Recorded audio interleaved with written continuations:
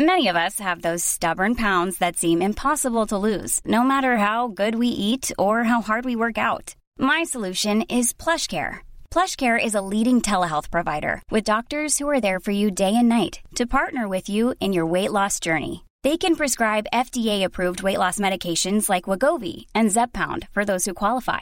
Plus, they accept most insurance plans. To get started, visit plushcare.com/weightloss. That's plushcare.com/weightloss. In a sudden flash, it all comes clear. It's a eureka moment, an epiphany. Hi, I'm Marcus Smith, host of the Constant Wonder podcast. The world offers marvel, meaning, and mystery around every single corner. In nature, art, science, culture, history, we talk everything from bees and beetles to obelisks and asteroids. Experience the thrill of transformative encounter. We'll bring more wonder to your day. Listen to Constant Wonder wherever you get your podcasts. Hello and welcome to another instalment of History Hack. I'm really excited today because we're doing something quite niche but very, very interesting. Lizzie Evans is a history PhD at University College London looking at gender and sexuality in the modern United States. But today we're going to be talking about something really fascinating, and that's the NYPD, specifically police women's undercover investigations of abortion in the first 20 years of the 20th century. Hi Lizzie. Hi, hey there. How is lockdown? Lockdown's good. It's actually been eventful. I moved house yesterday. Oh wow! Yes, it was government approved. I lived with an NHS worker, so we were permitted because they were being redeployed. But yes, now I'm in an office and everything is calm. So I'm good now. Yes. Yesterday was a bit fretful then. Yeah, yesterday was a different story, but today. Well, let's just focus on your research then and give you some time off. Tell us a little bit about how you got onto this subject and what source material it was that suddenly appeared that drove you forward on this topic. Yeah, so I think growing up as a woman, there was a moment where you became aware that the birth control and the contraception that you might have had available to you wasn't available to every woman or every girl across the globe. And so this was a bit of like a eureka moment for me. And I thought, well, some of the answers to why those differences occur might be found by looking to the past. And I was on one of these quests to find answers to that question. And it led me to an archive in New York City. Now, this archive had just made available some 100-year-old prosecutions, which were previously, and historians, you might want to cover your ears right now, but rotting in a basement. No. I know. What? Yeah, I think things get a bit crusty either end of the chronological spectrum of these records. So, and so they made these available, and I went along knowing that they had some abortion prosecutions there. And so I thought, okay, well, maybe these records might give me some information about what type of woman sought an abortion 100 years ago, and what type of woman got caught for doing that. But when I got there, I noticed that the same names kept popping up. And you might expect the same abortionist names to keep appearing as they were arrested and released and arrested.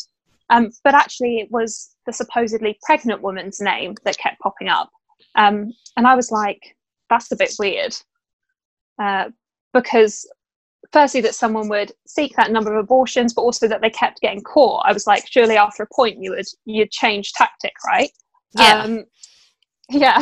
But when I looked a bit more closely, it transpired that these were actually policewomen's names, and that they were the ones who were approaching abortionists and saying that they were pregnant. And so at that point, I did what I think any good historian would do.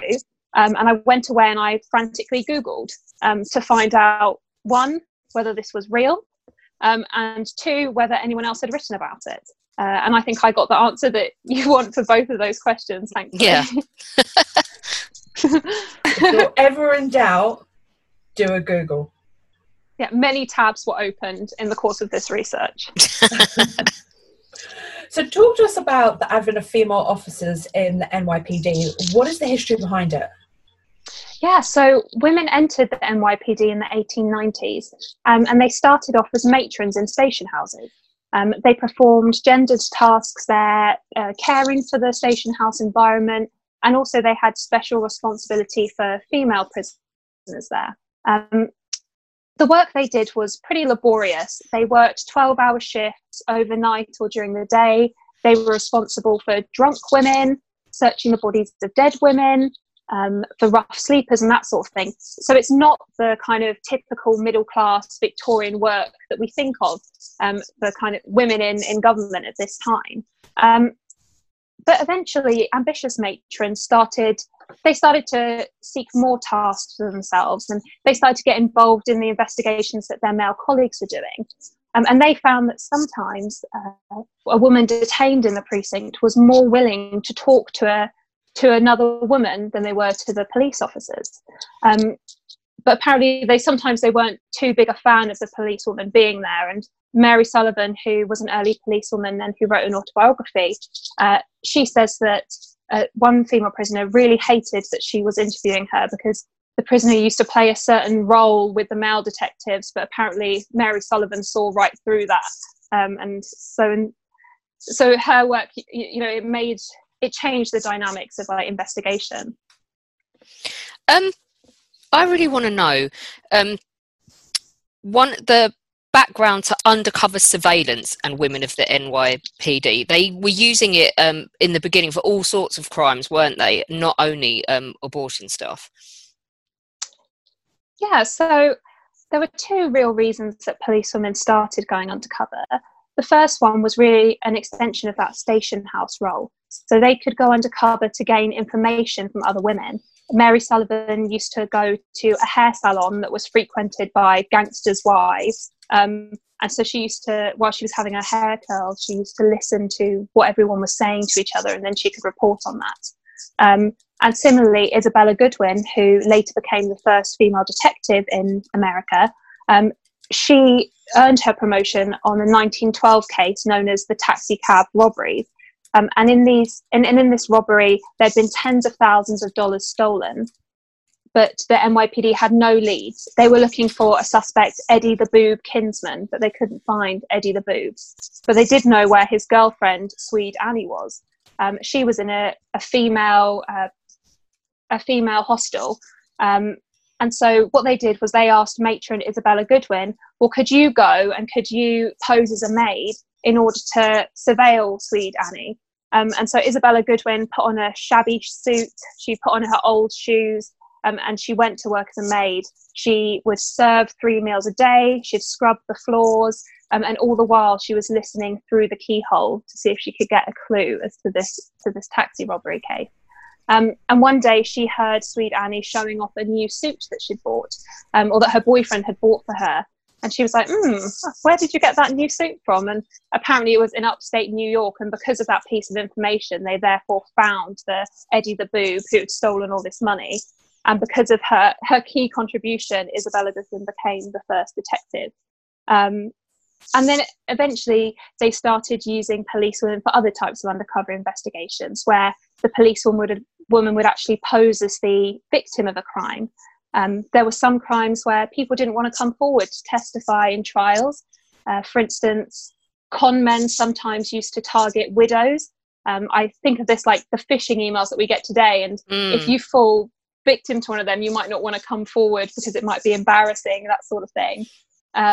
And so in that case, the policewoman could go pose as the widow, get the evidence necessary, which would lead to the arrest. So these are the kinds of cases that you're talking about, isn't it? I mean, one that men can't actually infiltrate. So what were the laws concerning abortion at the time in New York City? So I think the headline is that abortion has not always been illegal in the US. I think there's this idea that that's some sort of moral absolute that was the case throughout history until 1973 and Roe v. Wade, and it all changed. But actually, for most of American history, abortion was legal. And rather, it was made illegal between 1850 and 1890 as a result of campaigns primarily by doctors, but also by social purity campaigners. And so they wanted to make abortion illegal for a number of reasons. One of them was that doctors were trying to professionalize. They were trying to claim that they had the authority to determine whether a pregnancy should continue, whether it was right for pregnancy to continue, whereas previously that kind of authority had laid with the mother. There was also anxiety because the birth rate, particularly amongst white Protestant Americans, was dropping. Meanwhile, there were high immigration rates, particularly from Eastern and Southern Europe. So that was a large source of anxiety, that they thought, well, if we criminalise abortion, that will change that. The birth rate will increase. And so state by state, abortion was made illegal until by 1890, you could be prosecuted for practicing an abortion, and in theory you could also be prosecuted for seeking one, but that was much less common. Mainly they targeted people who provided abortion services. So talking about the NYPD female officers, they are really creative about finding instances of illegal abortion, aren't they, and how they weed people out. Definitely creative in a kind of deeply disturbing way. So although abortion was illegal, although they had these laws on the statute books, it's pretty hard to police, because spontaneous miscarriage and induced miscarriage medically are pretty similar. Abortion often takes place in private spaces, in female spaces, and also legally it's hard to prosecute because most witnesses are complicit in some way in the procurement of an abortion, and therefore they don't really want to come forward. So around 1913, the NYPD has the bright idea, well, why don't we put our new innovation, the policewoman, and why don't we deploy her in service of criminalising abortion? And so what happens is the policewomen work in pairs, often a more senior woman. So for instance, Isabella Goodwin, the first female detective, she was one woman who worked in these investigations. And she often worked with another woman who had foreign language skills. So in this case, she worked with Adele Priest, whose parents were German, so she was fluent in German. And so they would approach immigrant midwives. They would pose as pregnant women who needed an abortion. They would tell stories of reproductive vulnerability, of poverty, of children that they had and who they couldn't care for. Sometimes they wore black to pose as widows. And they used their foreign language skills to try and build community with the midwife, to convince her that they really were in need of her services. But in the eyes of the law, simply agreeing to perform an abortion wasn't enough. And in fact, the evidentiary bar of intent depended upon the insertion of instruments into the policewoman's person. And so after they'd talked to the midwife and negotiated a price for her services, Isabella Goodwin would lie on a couch or on a table. She would lift her knees up and she would feel the midwife place hands or instruments into her vagina. And that was the gotcha moment. And at that point, the second policewoman would run to the window, and I'm not exaggerating, she would hold a handkerchief to her face, and the two cops outside would see this as a signal, run inside and arrest the midwife. Wow, I've got to say, it's clever. It's really clever, Smart. But really daunting at the same time. Yeah, it is. Which leads, I mean, this next question, I think, just sums it up, doesn't it, Alina? It does, because, I mean, there is no room to be shy about prosecuting abortion as a crime, is there? I mean, what sorts of things are these officers exposed to in the courtroom? Yeah, so this is the dynamic that really fascinates me. So on the one hand, the policewomen are going undercover and they're arresting other women, but at the same time they're in a really kind of vulnerable position within the NYPD. So they have to go into courtrooms where there are all male lawyers, all male juries, and all male judiciary, and they're asked in kind of cringing detail about, well, just how did you know that the midwife put her finger inside you? Just how do you know that? Did you feel that? And they keep going round and round and round. And when I was reading these transcripts, I was like, do you think they're asking the policemen about their genitals at any point during the investigations that they do? Exactly. And they also ask the policewoman, like, oh, were you married? How many children do you have?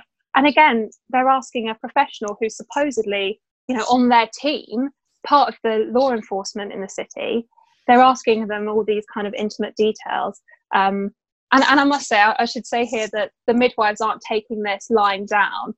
They're protesting the policewoman's conduct. They're saying, well, yes, you may have spoken German, but I speak Yiddish, or I only speak Hungarian, so I didn't really understand what you were saying. They're also kind of exploiting the fact that policewomen are marginal in the policing world. And one of them said, well, I didn't think that you were pregnant. The reason I gave you a pelvic exam was because I thought you had syphilis, which I think is a massive burn, like at the time. Yeah, and it's like implying that they're dirty as well, isn't it? Yeah, exactly. Ellen O'Grady just doesn't stand for this kind of intrusion, though, does she, while they're doing their work? Who was she, and what did she do to change?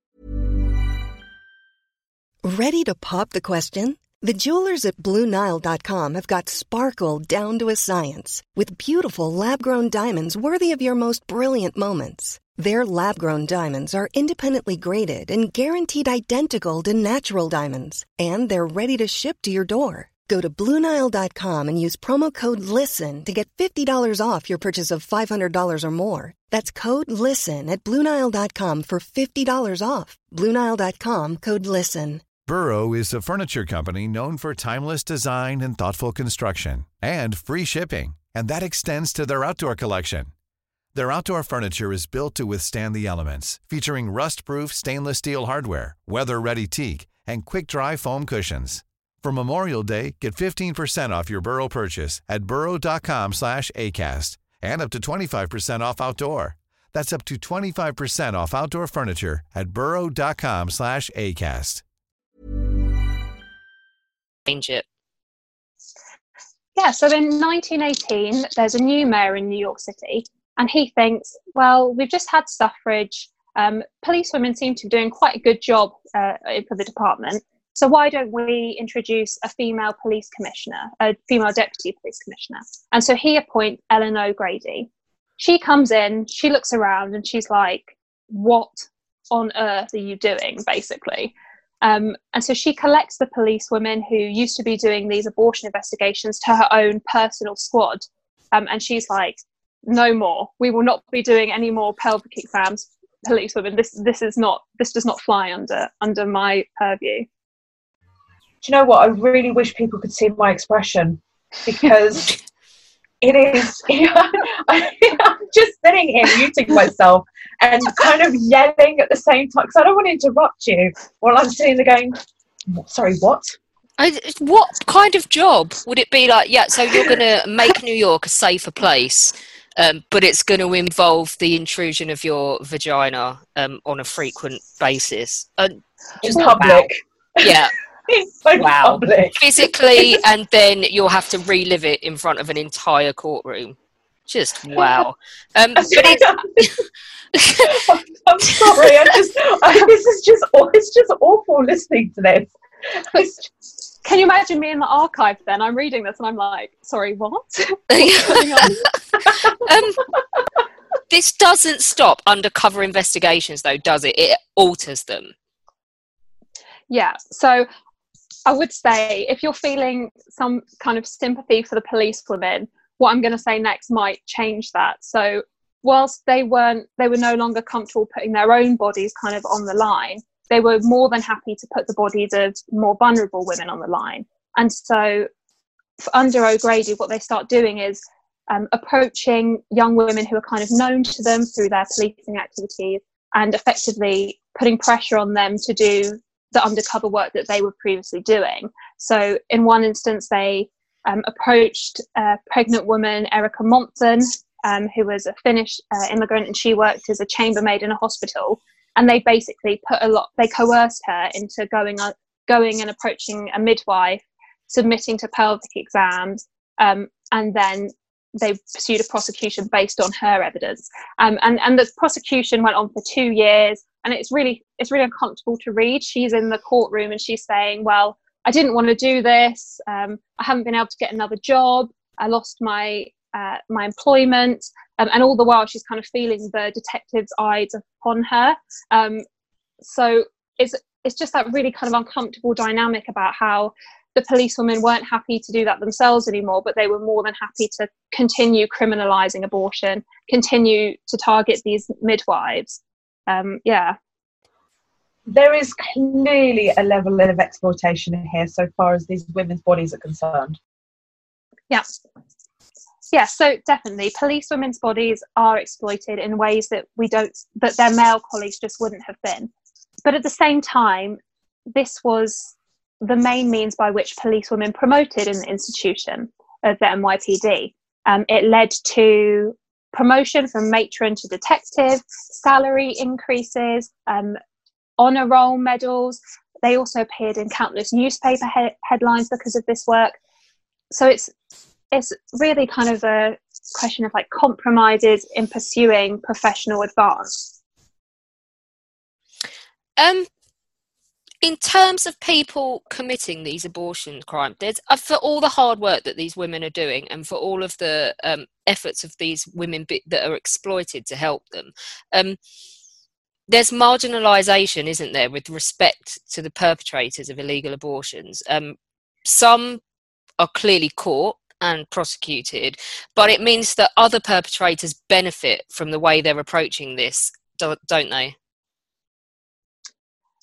Yeah, so I think the first thing to say is that the midwives who the NYPD are prosecuting aren't dangerous practitioners. They're not those who are causing women harm or causing their deaths or anything. Rather, the NYPD and the policewomen, by posing undercover, are actually targeting, I guess, what we would call like safe practitioners of abortion. They're not the motivations for prosecuting midwives aren't because they're harming women. It's much more about suspicion of midwives, suspicion of foreign customs, of knowledge and networks that are outside the control of the NYPD. So they're not going and prosecuting the rich white doctors on the Upper West Side, but they're specifically interested in criminalising immigrant women, working class women, and their clients. I have to try and make some reference here to the fact that there are parallels with laws. Abortion is such a touchy issue still in the US. For those that don't know, in Britain, it's very much state by state. It's not federally overseen. And Alabama, tell us what Alabama have done lately, because it just blows my mind in 2020 that we're here. Yeah, so basically the decade since Roe v. Wade in 1973, which effectively made abortion legal, what it's been characterised by is this slow creep of new kind of insidious forms of abortion surveillance. And Alabama was one such case last year where they're enacting laws at a state level to criminalise abortion, even though technically it's legal. Another case that I found really troubling from last year was under Trump's Office of Refugee Resettlement. They tried to block underage girls from seeking abortions, and they did so by creating a spreadsheet that contained all sorts of really troubling information about when their last period was, whether the pregnancy was a result of consensual sex or rape, and this was all information that the government was storing. So it's this really, really disturbing level of surveillance, and I think that, to my mind, does have parallels with what the police women were doing. It's that type of surveillance that really gets the hairs on your neck standing up. Hell yeah, it does. It's quite disturbing, really. I mean, listening to all of this and hearing what happened to the women, but literally, it's made me cringe. It has really, really made me cringe. I mean, you're right when you say that. You kind of like, I completely take for granted my right to choose. I'm not having anyone tell me what I can and can't do with my body. I will not have it. Yeah, and I think the result of the current wave of laws, but also under criminalisation 100 years ago, is that it mainly affects the most vulnerable in society, right? It affects women who are undocumented, women without financial resources, without family support, young women, in the US, disproportionately women of colour, who if the abortion clinic is closed in their state, they can't just take days off work and travel to another state in order to access that, whereas obviously more affluent women could, and that's just what was happening 100 years ago. The police weren't going after the rich doctors who served Manhattan's elite. They were going after the midwives who served the working class immigrant communities in the city. I just can't believe that in 2020, anywhere, let alone America, which is supposed to be leader of the free world, in any way, shape or form, is moving back to a point where you shame a woman for wanting to make a choice about her own body. Yeah, sorry. I was just letting that hang. I was like, yeah, you know, when you stare off into the distance and you're like, oh. I know. But unfortunately, it's still happening around the world, even in Europe. Where women don't have a free choice, unfortunately. It's mind-blowing in the 21st century. I'm not getting into the religious argument for it. I think that every woman has a right to be master of her own body, and religion doesn't even come into it. Well, this is why I think the historical argument has such power here, because if you look at the way in which abortion was criminalised in the US, prior to 1850, it was legal, and the whole understanding of what pregnancy meant and what abortion meant was totally different. So there was this idea that before a pregnant woman felt the fetus move, then to end the pregnancy was just the same as restoring a period, restoring menstruation. And so that was around like 4 months into a pregnancy. So the authority lay with women to decide whether the pregnancy was viable. Whereas from 1850 to 1890, you have these professions saying, actually, no, that's not the case anymore. And we are deciding that pregnancy and viability of a fetus begins from the moment of conception. So you see how this knowledge is like the hypocrisy of it though as well, because exactly in that period you have the Prince of Wales, the future Edward VII, a woman that is probably, if she did end up having the baby, it's the most likely candidate for one of Edward VII's bastards that you will ever find. There's no record of whether she had the baby, or it was born and died, or stillborn, or it was given away. But one of the possibilities is, because she was far along when he found out, that one of the possibilities is that this woman was pressured into a dangerous late abortion. And so it just seems to, you are definitely right when you say it's a subject that has ended up marginalising certain parts of society. You're currently working on a book now, and we want to know, what are you examining for this? Yeah, so what I'm really interested in is that kind of uncomfortable dynamic between female professionals and those who they're regulating. So between the policewoman and the working class immigrant midwife, for example. And I think I'm tracing this dynamic through women doctors and their patients, through their sex education campaigns of World War I, and the way in which they tried to shape other women's sexuality to determine what was okay and what was immoral, that sort of thing. And that dynamic just fascinates me, because I think as feminists, we like to think when women get power, things get better for other women. They lift as they rise. But that's really not what was happening 100 years ago, and it was much more gritty than that. And there were compromises, there were negative effects of some women getting professional power, and I just in the book I'm following that dynamic throughout US history. That's I want to know what that spans. I mean, how far does your research span in the time frame? So it begins looking at the criminalization process that I just outlined, and it looks particularly at what women doctors were saying about this, because when I started it, I hoped that women doctors were saying, no, we shouldn't be passing all these laws, we should be protecting women's access to abortion. But actually that wasn't the case, and a lot of the time they were even stronger on the anti-abortion rhetoric, because they were competing against midwives for patients, against for authority over childbirth and that sort of thing. So in many ways, they had even more invested in criminalising abortion and in driving midwives from the medical marketplace. So it starts there. We go through World War I and anti-venereal disease campaigns, anti-prostitution campaigns. We travel through policewomen's undercover work. There's a bit about female fingerprint experts. And then we come out around World War II. So that's the span of the book.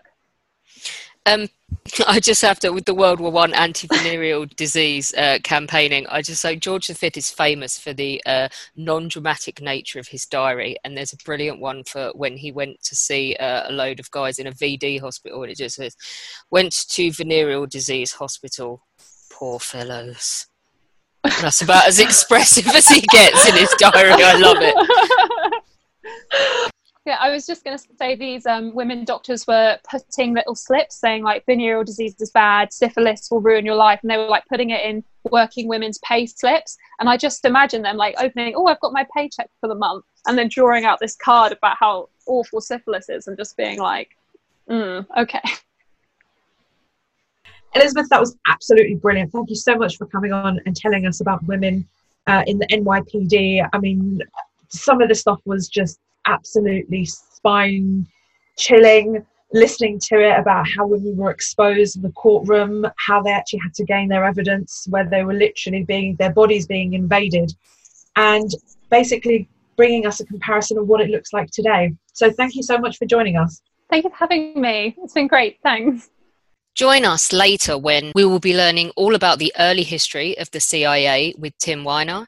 We will also be hearing from Peter Lyon about 1GI and his journey in World War II to Europe. Until then, don't forget that you can subscribe to History Hack for as little as $1 a month via our Patreon system on our website at www.historyhack.podbean.com. It will help us to keep going in the aftermath of the coronavirus crisis, which we would dearly love to do, and it is much appreciated. There now follows a public service announcement. I'm Horatio Hornblower. And I'm Archie Kennedy. The simplest gift you can give in these troubled times is to obey orders. Indeed. The regulations are very clear in the matter. It is the duty of all of us to remain at anchor until the little people in the talking box signal you otherwise. You don't want to end up getting flogged. Good day to you. Good day to you both. Hi, I'm Daniel, founder of Pretty Litter. Cats and cat owners deserve better than any old-fashioned litter. That's why I teamed up with scientists and veterinarians to create Pretty Litter. Its innovative crystal formula has superior odor control and weighs up to 80% less than clay litter. Pretty Litter even monitors health by changing colors to help detect early signs of potential illness. It's the world's smartest kitty litter. Go to prettylitter.com and use code ACAST for 20% off your first order and a free cat toy. Terms and conditions apply. See site for details.